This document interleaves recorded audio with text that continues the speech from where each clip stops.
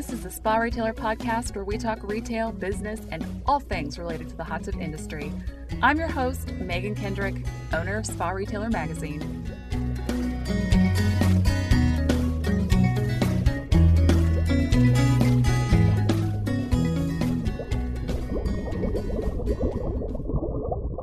Welcome to the Spa Retailer Podcast.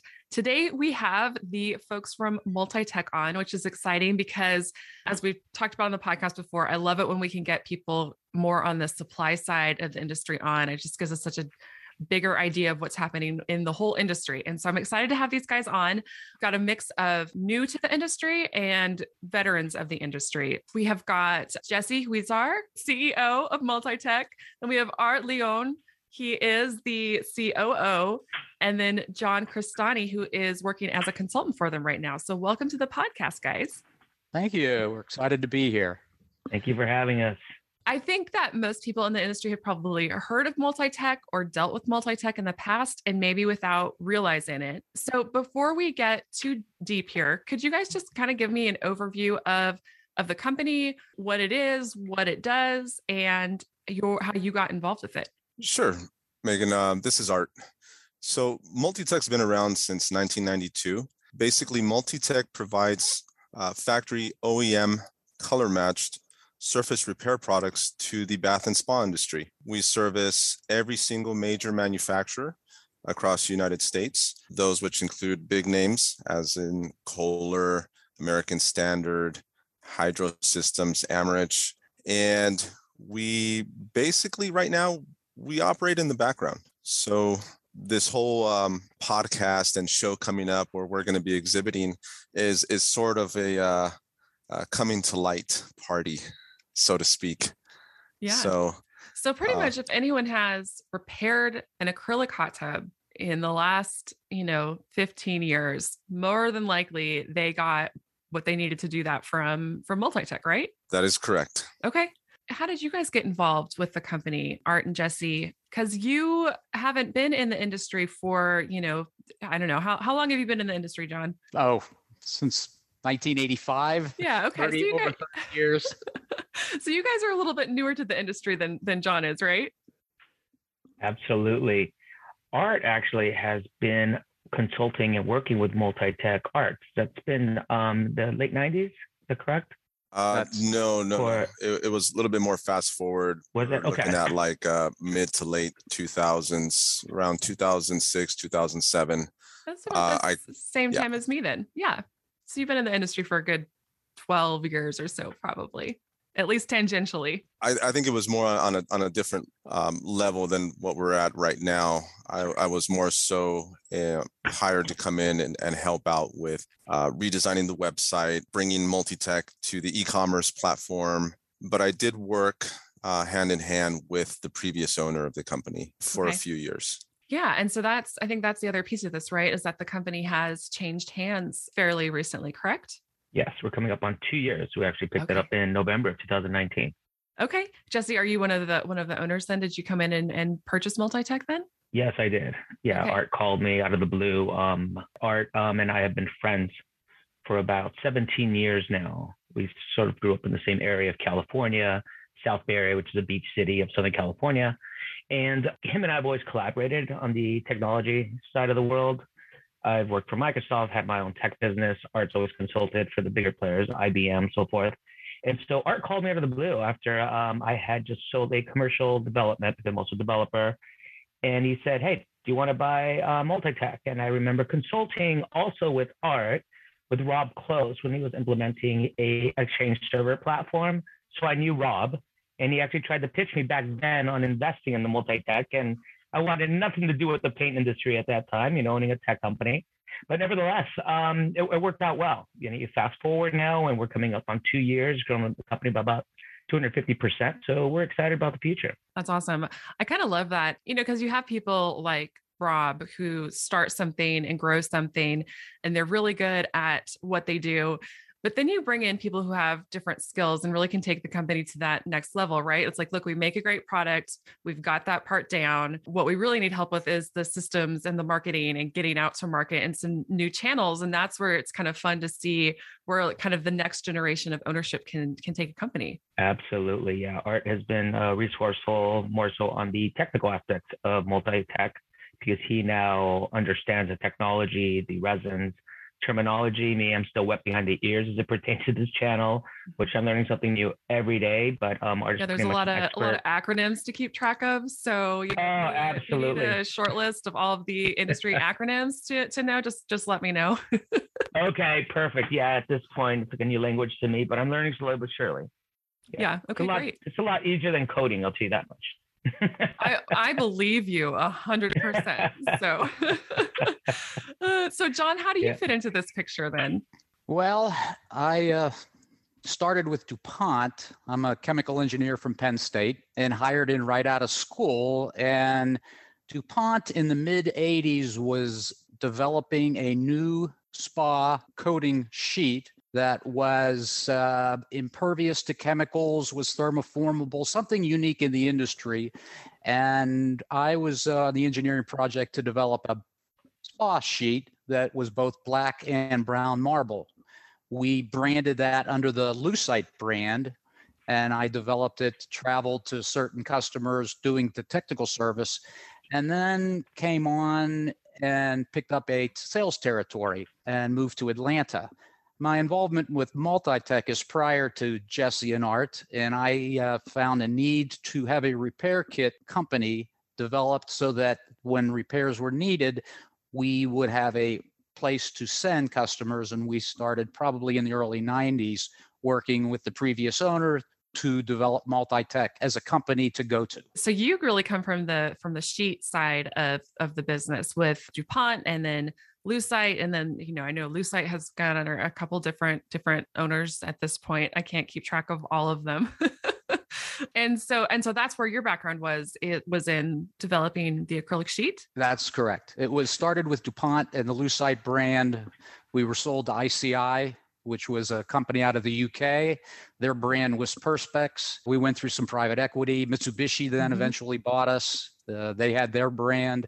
And then 2 years ago, Plaskolite had acquired the business. I worked for Plaskolite until December of 2020, which I retired and started this company. All right. So you really stayed with the brand through the whole ownership transition and everything. You stuck with hot tubs, even when your parent company has said no more.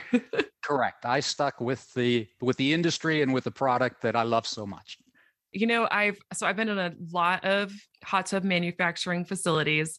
The one place that I have not been able to go to yet that I would love to see is to see the sheets actually made. I feel like that's like the piece of my knowledge that I'm still missing, that visual of how it comes together. So that's on my list for, post-pandemic world is to get to see that process. Well, I can help you get that arranged. The plant's in Memphis, Tennessee. Yeah. And I can put you in touch with my old predecessor and organization, and they'd love to take you through the plant. It operates 24 hours a day, 7 days a week. It's who you know, right? Exactly. And I'm in the know. So it sounds like, John, like you were really around for some of the beginnings of the hot tub industry and some of our early kind of, you talk about a black and brown marble, some of those early days of starting to, get a fancy, shall we say. Yes. The original colors were very, in today's world, very bland. Black marble, brown marble. And then we started expanding. We developed multitude of marbles. At some point, we went into granites, which was small particle. We went into large particle granite, tricolors, pearlescence. We were in the forefront of developing the new color for the year. Not all were successful, but some were very highly successful. And we develop and continue to develop new colors every year. I always like seeing what the new color of the year is going to be. And then I kind of, guess whether or not I think it's going to last or not, depending on if I would put it in my backyard. Well, at the show this year in Dallas, you'll see the new color on exhibit. Yeah, no, it's exciting. Well, and it's got to be interesting right now when you're looking at, because yeah, you guys have a ton of colors that you've offered over the years and always are developing more colors and bringing in color experts and kind of do this whole process that's really interesting. But right now, with the way the supply chain is, kind of manufacturers have gotten it down to basically like you can order 2 colors right now, and that is marble, like silver and gray. It's kind of like that's it. That's all we can handle. We can't take all these custom orders, or we can, but they're going to have to wait like 2 years to get it. So it's kind of interesting how we've worked so hard to have all this variety and all of these things that can kind of hit all of the needs of the consumer. And right now that's just kind of all gone out the window, it seems like. You're absolutely right. And it's because the manufacturers are limited in products. The spa manufacturers are limited in labor. They have the orders, no doubt. They just can't make enough product. Business is strong last year. It's even stronger this year, but there's no shortage of product that can be made because the demand is there. And it's all attributed to the COVID. COVID is what's driving the business.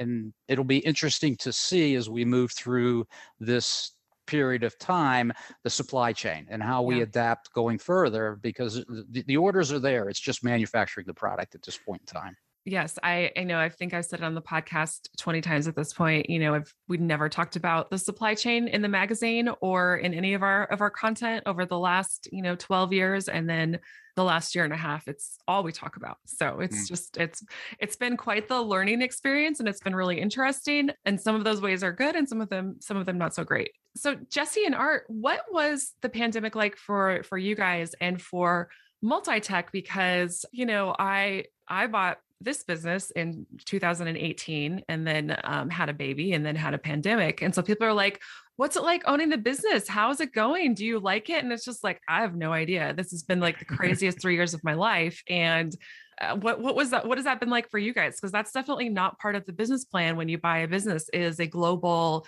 shutdown. Absolutely. So I technically invested the company in November of 2019, which is pre-pandemic.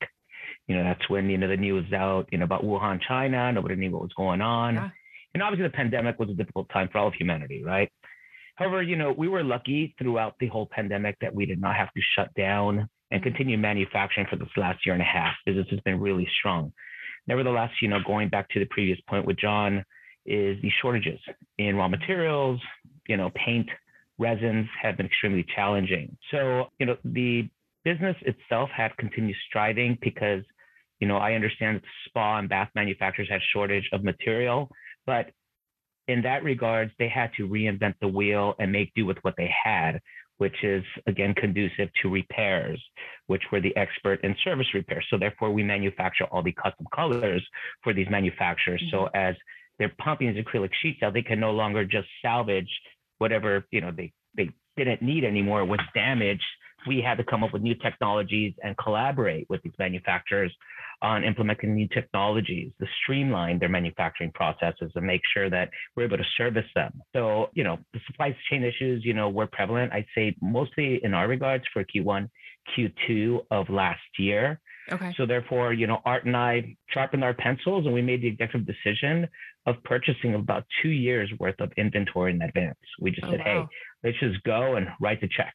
It's quite the gamble per se, because no one really knew what was going on, in the market, but we just knew that, Kohler was still manufacturing, Bullfrog. I mean, we just had purchase orders. I mean, we had a good problem, definitely blessed, in that regard, as a small business, as you had mentioned, we didn't even know what we were doing the first year of business. We're like, well, number one, we're just trying to stay alive, right? Based off listening to what the CDC was saying one day, and then the next day they were saying something else. And, you just said that you had a child, I've got 2 young ones. So we're more worried about humanity and taking care of ourselves, but then also trying to, make this company grow and continue, succeeding, for our customers. Because if we stop manufacturing our repair material, their operations stop, and it'll have a domino effect, obviously.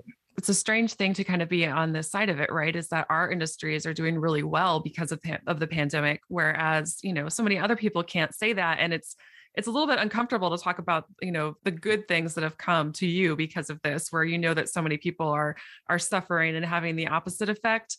But that is to say, as an industry, we are still facing some really real challenges and some really difficult challenges. And, and those are not anything to sneeze at either. And also, I think as we've all learned, the things that we're experiencing are on a global level and are impacting pretty much all industries. And so, the more that we kind of understand what's going on in our little pocket, I think the more we understand just the challenges of living in our world at all right now.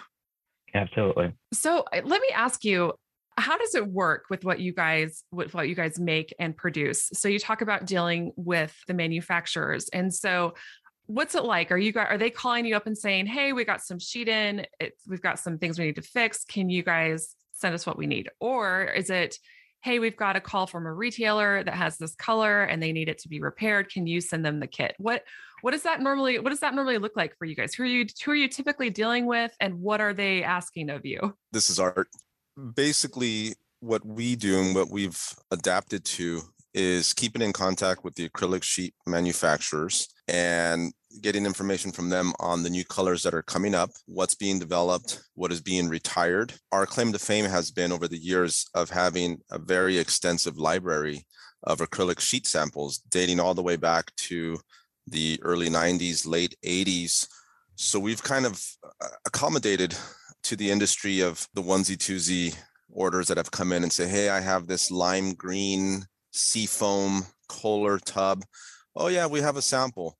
We'll get it out to you. But what we've come to learn over the years, or over these past, almost 2 years, is that we need to be more in sync with the acrylic sheet manufacturers so that we stay lean and we can provide the best possible customer service as well as product to the end users.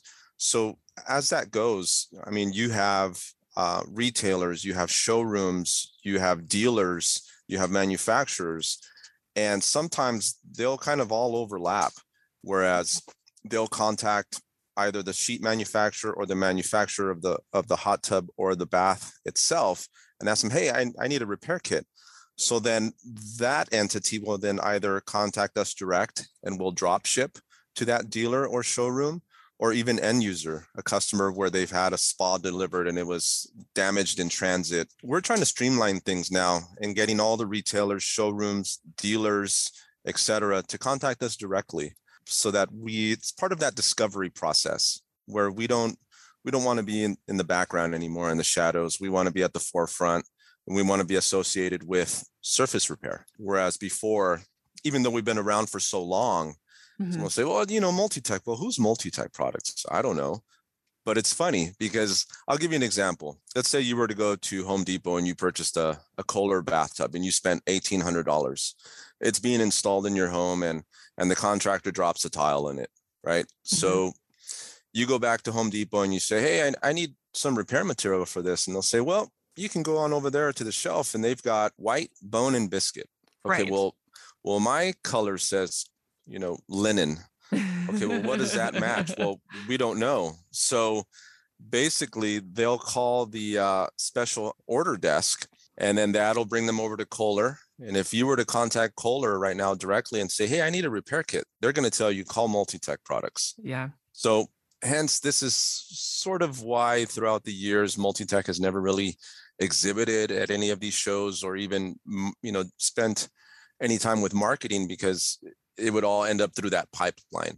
But we're trying to move in a different direction now. Yeah, I think probably everyone in this industry has dealt with you then in some way, right? Everyone has had repairs that they've needed to make over the years, and so whether they're calling you or they're calling the manufacturer, whether they're calling Plascolite, it all gets to you eventually. It sounds like it does. But we'd like I said, we'd like to streamline that process so that nothing is lost in translation. Yeah, no, for sure. Well, and it makes sense too, because also, as everybody is so crazy busy right now and the manufacturers are all slammed, why would you want to go through 4 steps to get what you need to make a repair versus 1 step and going straight to the company and saying, hey, this is what I need. Can you send it? Great. Instead of having to go through, being sifted through a million other calls and requests that they're getting to get the one small thing that you need. That makes a lot of sense, especially right now, just considering the climate that we're in.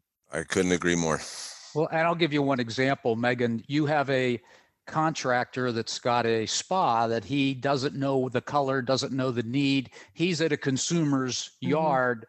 He calls Multi-Tech directly rather than going through a chain of manufacturers, sheet vendors, Multi-Tech. He can call and he can get that product shipped right away so he can do the repair, because he won't know until he arrives how bad is the surface defect. What's the color?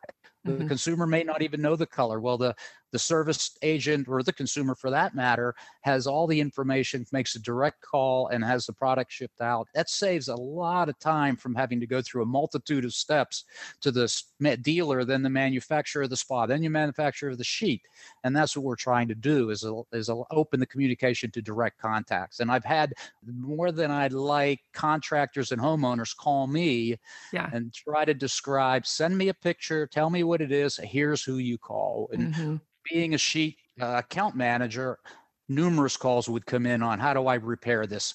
Here's this technician, here's a company, here's a product. And it's such a service to provide because they don't know where to go. And it's an outstanding product globally because they are very unique in having the ability to make the product and match the color that nobody else can do.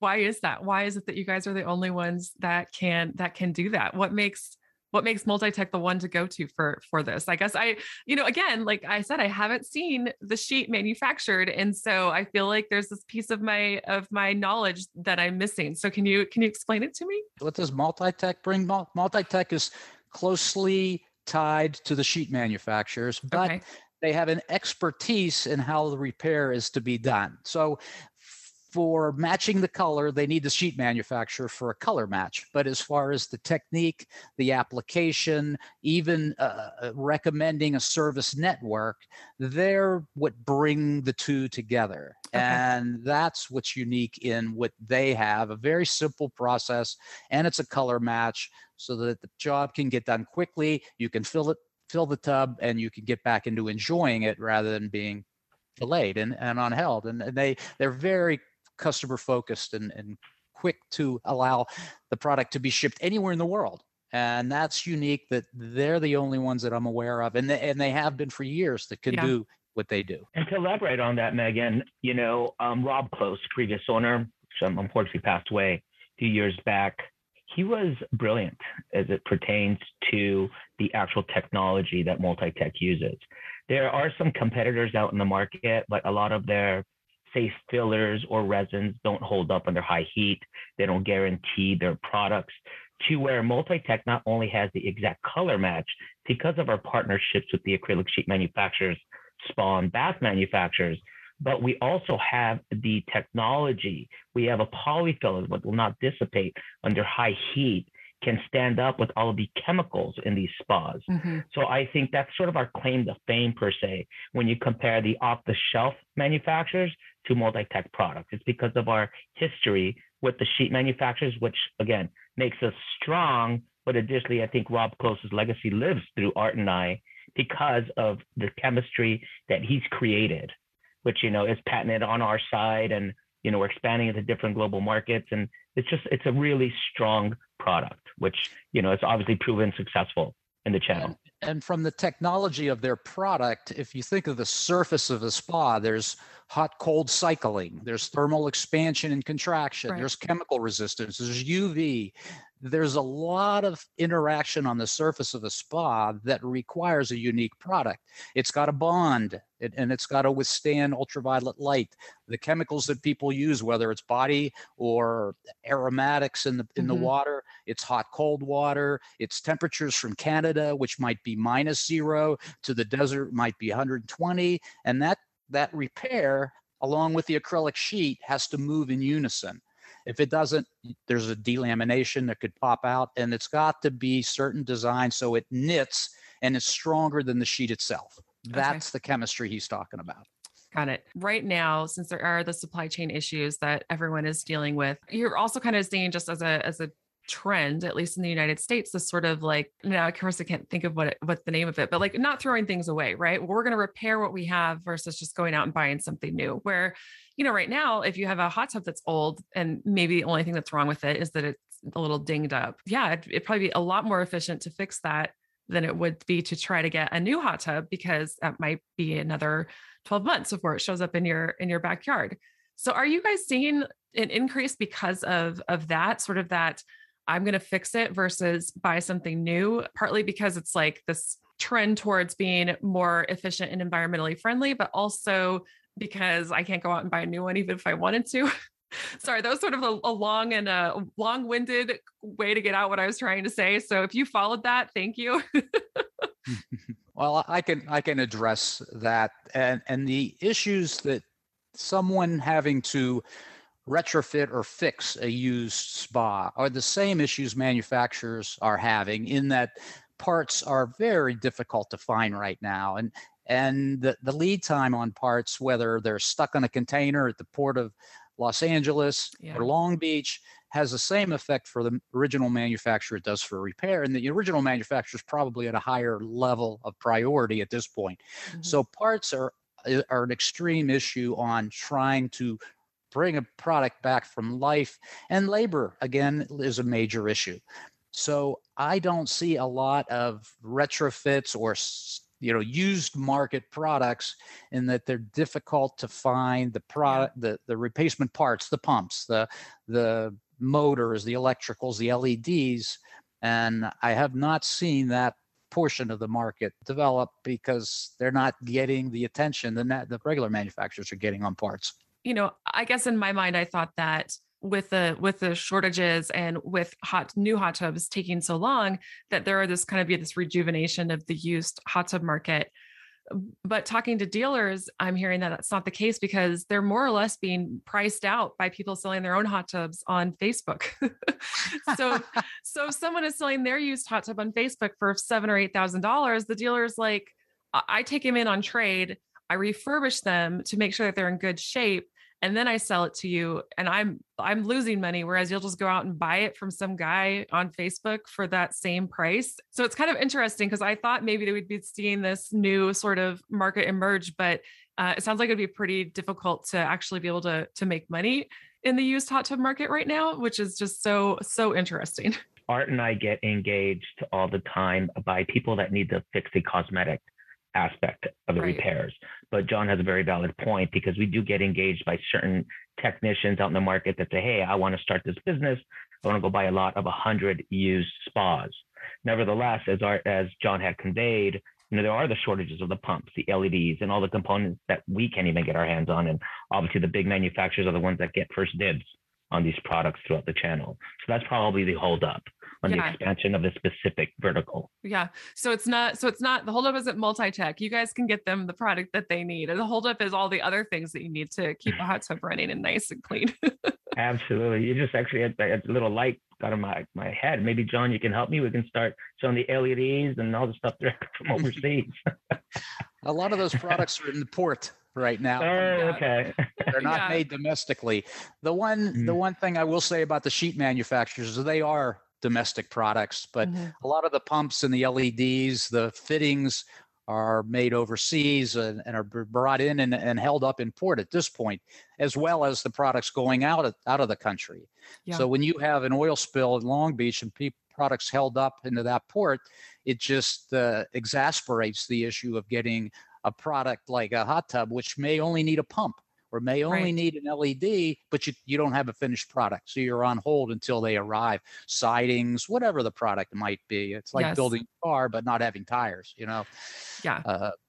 And that's the issue we're seeing right now. Yeah. Well, and you mentioned Bullfrog a little while ago, and I will link to it in our show notes, but the Wall Street Journal did this fascinating article about all the things that it takes to make one Bullfrog in particular hot tub. And it showed all the parts and components, where everything came from all over the world, and talked about the different challenges they were having with getting each little piece. And, some of it's like, yes, the port's backed up, but some of it was, our supplier that's, 2 states away had a fire, and so for 2 weeks we couldn't get this thing. So it was really interesting to see all the little things that go into making this one thing that we put in our backyard, and how just for this one manufacturer, every product and every piece was impacted in some way by some of these supply chain shortages. I'm going to link to it because I thought it was so interesting. If you're in the industry, you've probably already seen it and you've probably already heard me talk about it, but here it is again, because it was a real eye opener for me.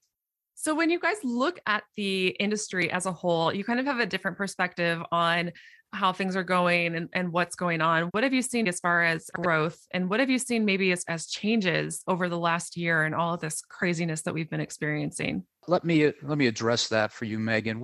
Going back to say January of 2020, where COVID was just announced in China, we in the US weren't really aware of what was going on.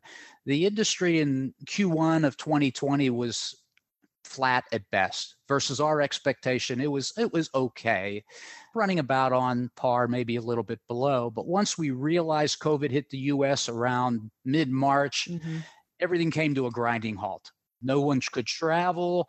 Production was shut down. All the spa manufacturers, other than maybe one or two, completely stopped operation. Our plant, which ran 24/7, continued to run, but inventories were building up. So we started slowing down because the industry slowed down. 30 days later, after people were told, the consumer was said, you couldn't travel, you can't go to Disney, you can't go anywhere.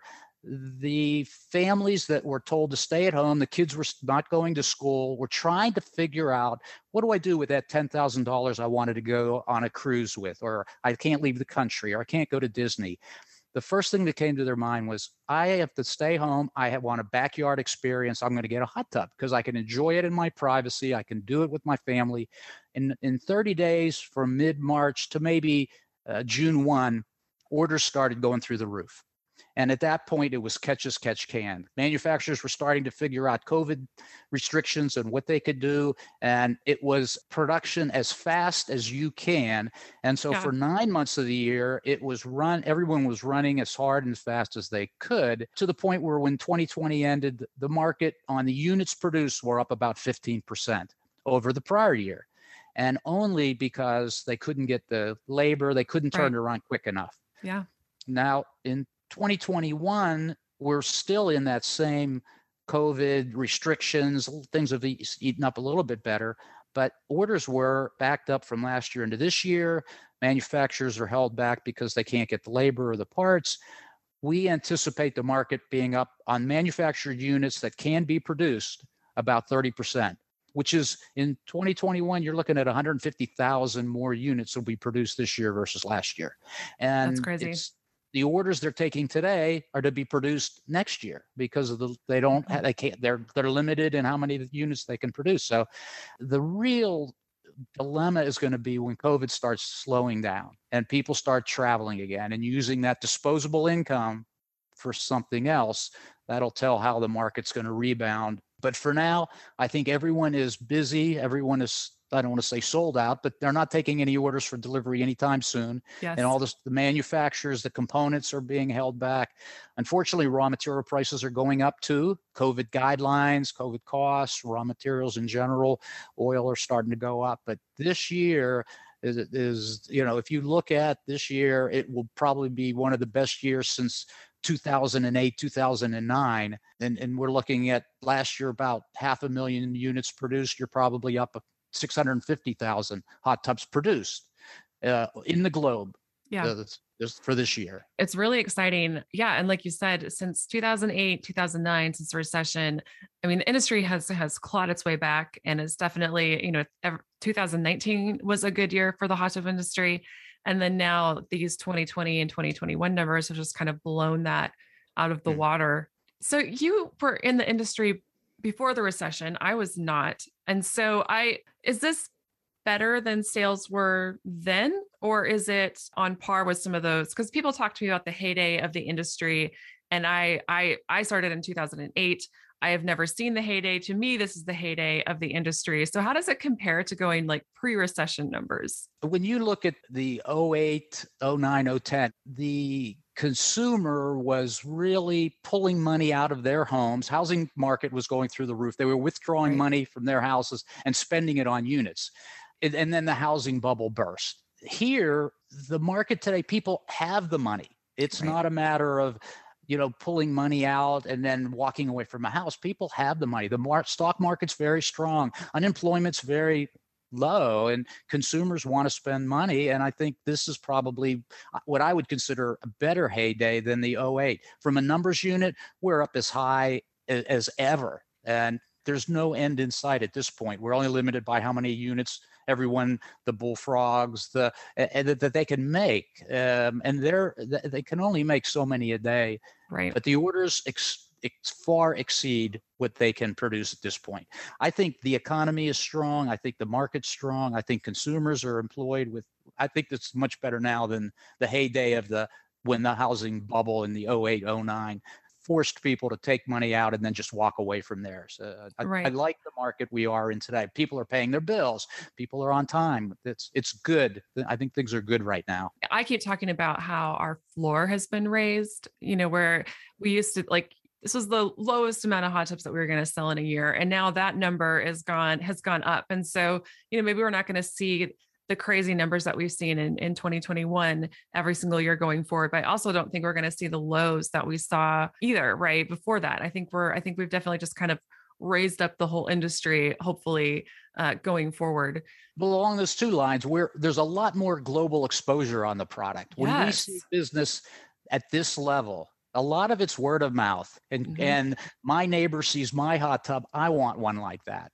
As the numbers grow and the exposure grows, like we're doing at shows in Dallas, like we'll do next year in Lyon, we are promoting the product as something that you need to have in your backyard as part of the backyard experience. So yes, I think we're going to see, maybe not at the percentages of growth, but I would expect substantial growth year in, year out based on the marketing and the supply chain and everything that we have going this year to constantly improve. Well, and I think what I love too is that you're seeing a lot of younger consumers enter the hot tub market earlier than they would have otherwise, right? Because I think, one of our concerns for the industry going forward was, our customer had always been the baby boomers, right? So what was going to happen when they stopped buying hot tubs? And now you're starting to see younger families who are interested in hot tubs. And I think that's great because if my kids are playing in a hot tub in our backyard and our friends come over and they're like, oh my gosh, this seems like a lifesaver.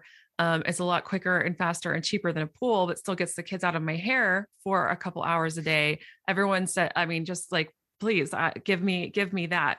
So I think, I think that's really exciting that we're starting to see that, younger and younger people coming into the market and hopefully loving and enjoying our products and telling all of their friends.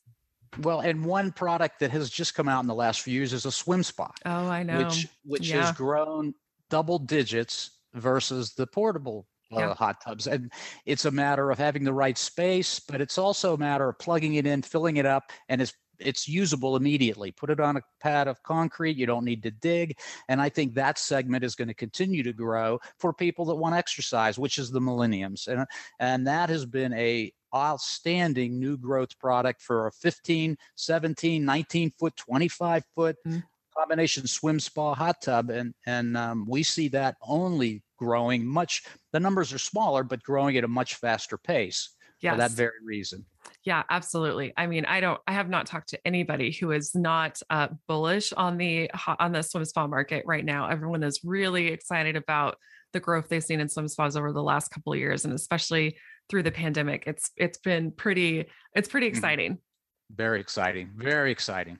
Okay, tell me about what goes into actually repairing a hot tub, repairing the acrylic. I have no idea what this is like. I've never seen it done. And so can you talk me through what this is like? And, you talk about homeowners getting in touch with you guys to get your products to try to do it themselves. Is this a DIY repair, or do you really want someone who's specialized to do it and do it right? Like, I don't know. I like to do things myself, but it's not always the best idea. This is Art. It all depends on the individual. Some people are very critical. Obviously, if you're spending thousands of dollars on a unit, you want it to be pristine. In answer to your question, Megan, we do have DIY products for spa and bath. It'll be much more noticeable on a spa, especially if you're working with a marble or a pearl color. We do have DIY for granite repair as well, but we we tend to give the advice that if you're doing a spa repair, it's best to hire a professional to go ahead and do that. And it also depends on the type of repair that they're doing. Different damage that can occur on the surface of an acrylic spa. You can have cracks, you can have blistering, delamination. It also depends on whether the damage has gone all the way through the fiberglass backing. So there's different steps involved within that. So, but they all come to fruition with having to utilize the right products, the right technology that will withstand, that environment, chemicals, heat, constantly being underwater as well. We also have what we call our Repair Pro network. So a lot of times people will contact us, and dealers, individuals, showrooms, and they'll say, hey, do you have somebody out here in, Colorado in a certain, city or whatnot? And we'll go through our network, and more so than not, we'll have somebody that's within driving distance. It might be a couple of hours, but if we don't, then what we do offer is, and what we've started to offer is online training. So it could be done through video conference. So where we could guide somebody who's, let's say, your handyman type, your contractor, who we could, really basically guide them through the repair. Now, when it comes to recreating some of these marbleized effects and whatnot, it does take an artistic hand to do something of that sort, because there is some technique involved with it. And we do have a training video that we offer to be able to follow through. And it goes through the process of repairing all kinds of different types of damage to the acrylic spa, as well as the different colors involved. So it sounds like like you said, it kind of depends on what you need. So if you have like a 20-year-old spa that has a scratch, maybe you just go ahead and do it yourself, because at this point, it's not going to, you're probably not going to make it look worse. But for those people who, like you said, who have a newer spa that maybe was damaged in the process of shipping or installation, you would want a professional, and that dealer would want a professional. Even if they don't have someone on their staff, they would want to find someone who knows how to do this and has done it before, to come out and repair it so it looks as close to new as it possibly can. And with that said, I think that it would really benefit the dealers and the retailers to invest in having someone on staff that could train, that could either, if they're local, they could come by our facility and train, or they can opt in for the virtual training as well. Because then you have somebody there who's able to assess, the damage and react in real time, instead of having to, oh my God, I have to go out and I have to find somebody who's able to do this. And let's say the closest person is like, 6, 7, 8 hours away. Right. Now you're paying for transit, hotel, everything else. But of course, it has to be done. Well, sure. I mean, it's like, I got my car fixed about this time last year, and I took it in, and the guy's like, hey, can you bring it back tomorrow? Because our guy who's good at the power steering isn't here today. And he's the one that you want to be fixing this, And I think it's gotta be the same for hot tubs, right? Like, you have the guys who are better at working on the packs. You have the guys who are probably better at working on the plumbing. And for sure, you've got to have that person in your repair team who is probably going to be the one that's best at doing acrylic. And so, yeah, invest in that person, making sure they have all the skills and the tools that they need to do the best possible job. Who would have thought? Definitely. It is a very unique technical skill, and there's not very many of them out there. Yeah. That are skilled in doing those types of repairs, but we're working on that. So especially since now we are in the process of expanding into Europe. And one of the hurdles that the Europeans face is that there's even a bigger shortage over there of technicians. Sure.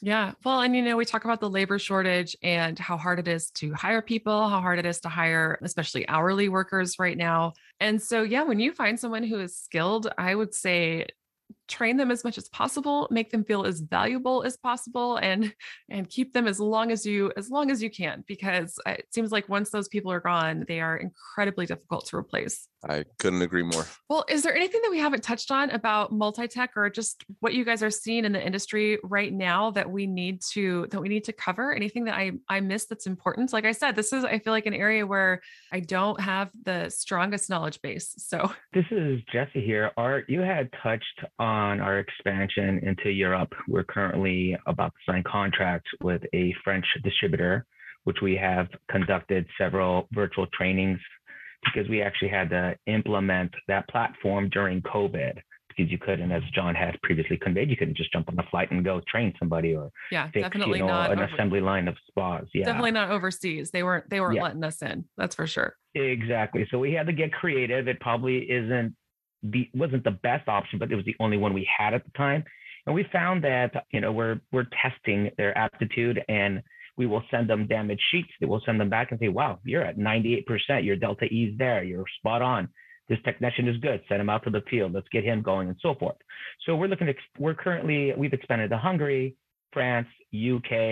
We have different partnerships. We're trying to build strategic partnerships. On that note, you know, our strategy is to completely expand the international markets because Europe, Asia, Africa, Latin America, they're in dire need of our products. You wouldn't know how many calls we get on a daily basis from manufacturers or showrooms stating, hey, you know, we've got 8 tubs here. We were advised by, you know, say we've been mentioning Bullfrog. We have Bullfrog conveying that you guys have the exact color match.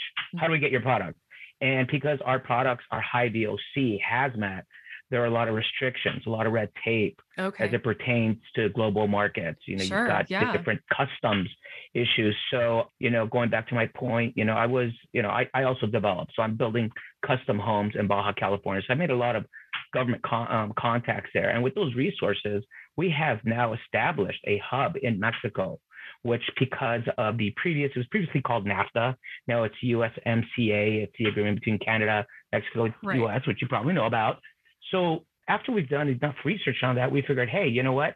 We can stay in the US, continue manufacturing here, but utilize Mexico as our hub to procure it into different parts of the world. And it's been working like clockwork so far, luckily, you know, because the agreements that US has with, say, Europe are a lot different than the ones, say, Latin America has. Yeah.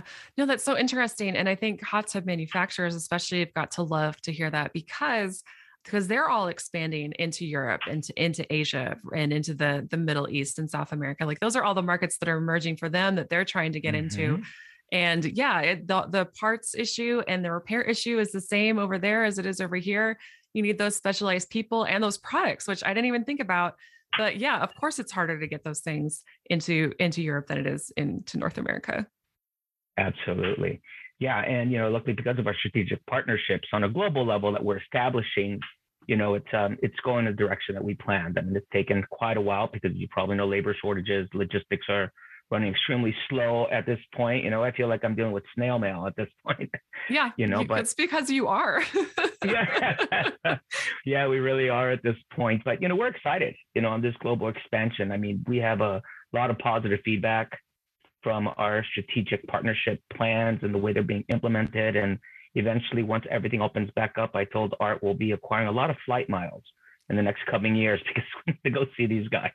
Yeah, for sure. You know, it's kind of one thing that I think is really neat about the hot tub industry is that it is one of the few things that is still pretty much made in America, right? I mean, there are manufacturers in Asia, there are manufacturers in Europe, and those are definitely growing. But most of the hot tubs that are made and sold across the world are made here in the United States, which you cannot say that about very many products anymore. And I just think it's kind of an interesting thing. I think it's a cool thing about our industry is that instead of things coming from out there and coming in here, it's one of the rare instances where we're making it here and then sending it out into the world. Yeah, it's very interesting. I mean, we've got a pretty big customer by the name of Wellis out of Hungary, and they are just growing as well. They're one of our biggest customers, and you know, just understanding the European market has been a learning curve for us.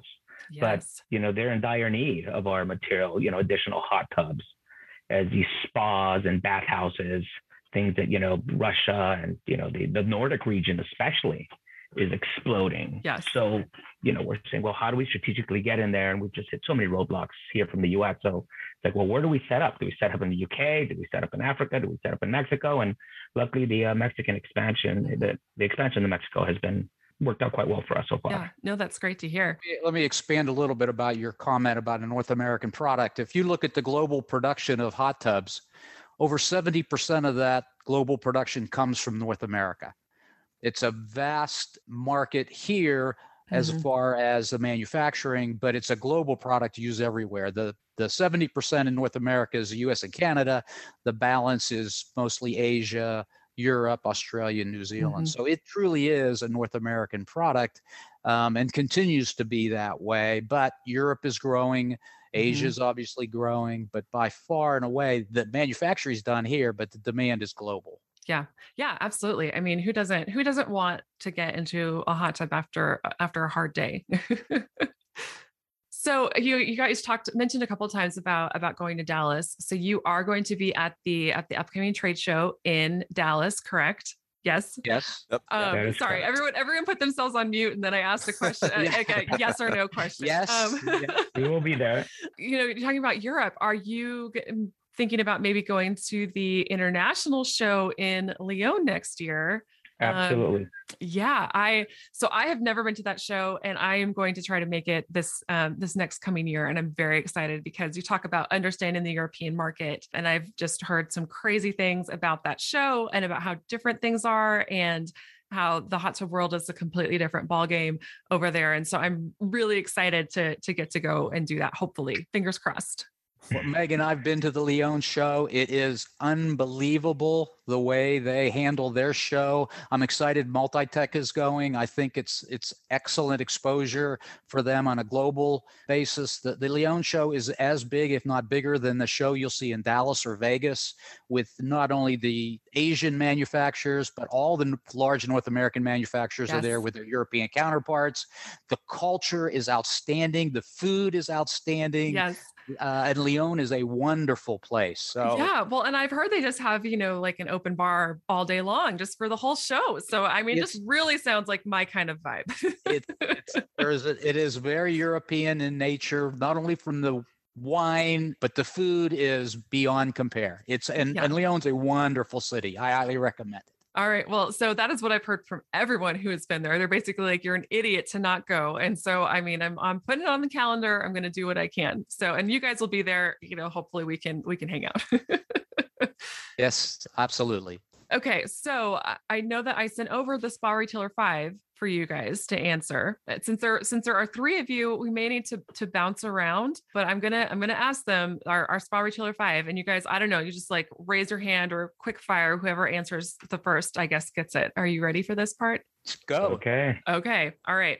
So do you remember the first spa product or sale or customer that you ever had in the hot tub industry? Yes.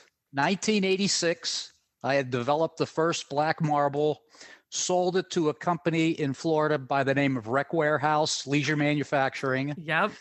And I was single and so excited that was my first order. That was the first marble sheet that I'd ever sold. That's awesome. The first sale, everybody remembers their first sale. I feel like there's just this rush and relief, I think.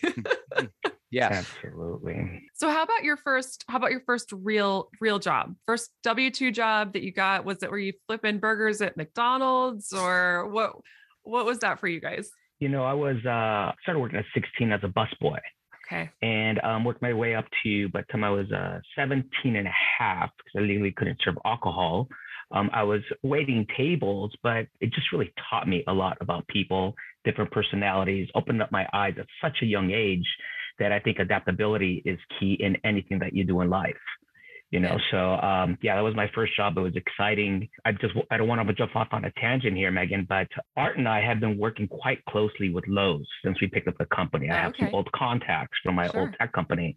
And I just want to elaborate and maybe, let you know that we actually just signed a private label deal with Lowe's for exciting. All of our DIY products, a lot of repair material, which we'll probably be announcing in Dallas.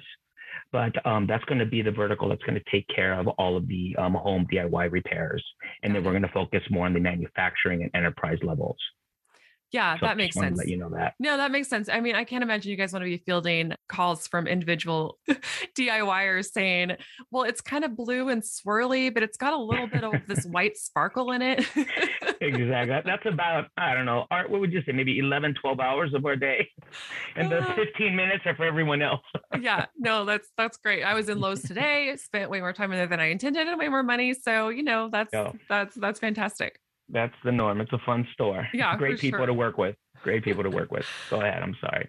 No. So what would you say has been the best idea or product or biggest game changer that you've brought to your business, whether that's to multi-tech or to a past business, or, it could be anything. I like to hear about what some of those successes have been. I mean, there's several on my end. I mean, working for Microsoft right out of college, I expanded to my own tech company, so my own software consulting business, got into business, helped Trader Joe's grow from 85 stores to 475 stores nationally. And so that was a big success. But one of the hardest parts was having to sell that software business because, after working with somebody for 17 years, they almost become family, right? You spend more time with them than you do your family. Yeah. So, selling that company during the cloud-based technology implementation was one of the hardest things. But, what I've learned from owning my own tech company, bringing that over to multi-tech has been one of our biggest successes. We're working on our own e-commerce platform.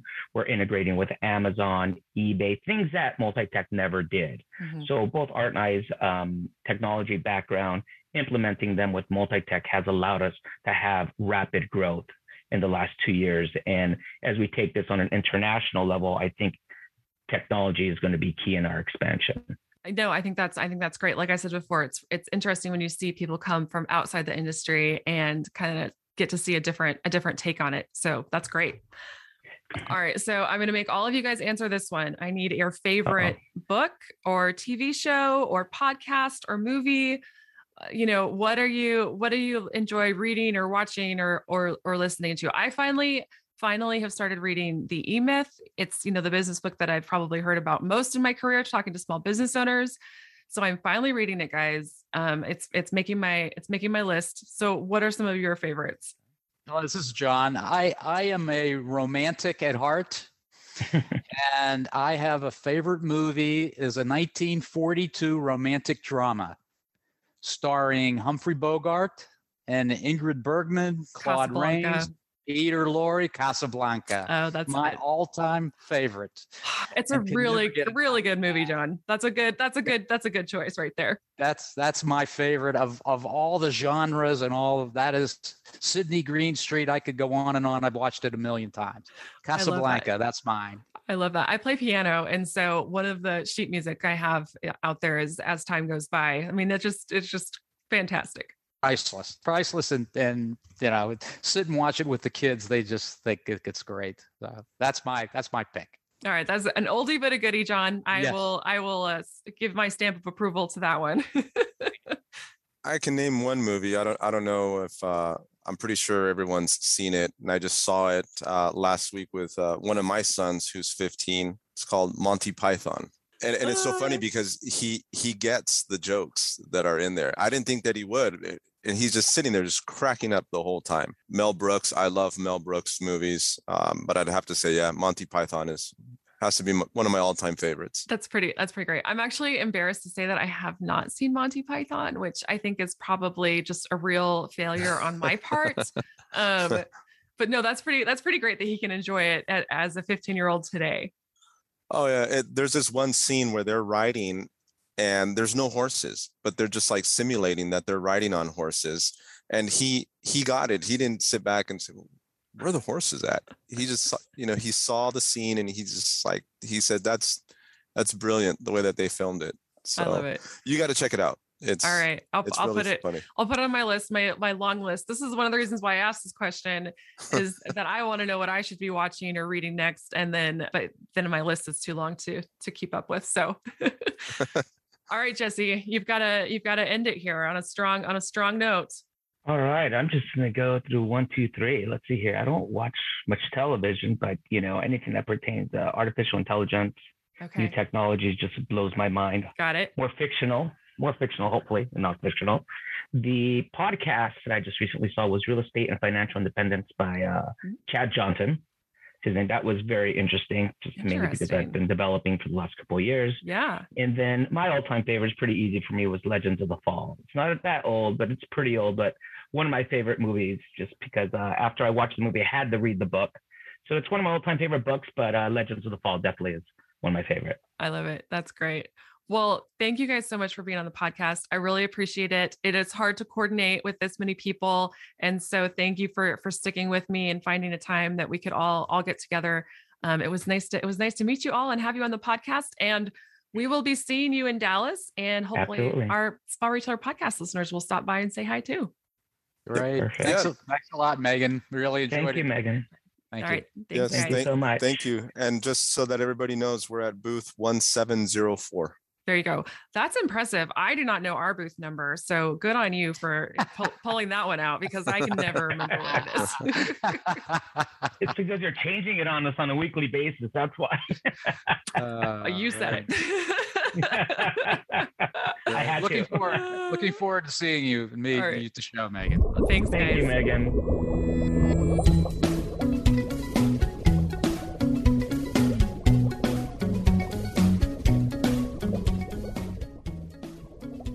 The Spa Retailer Podcast is a production of Spa Retailer Magazine. Let us know what you think by leaving a review or emailing us at podcast@sparetailer.com. Thanks for listening.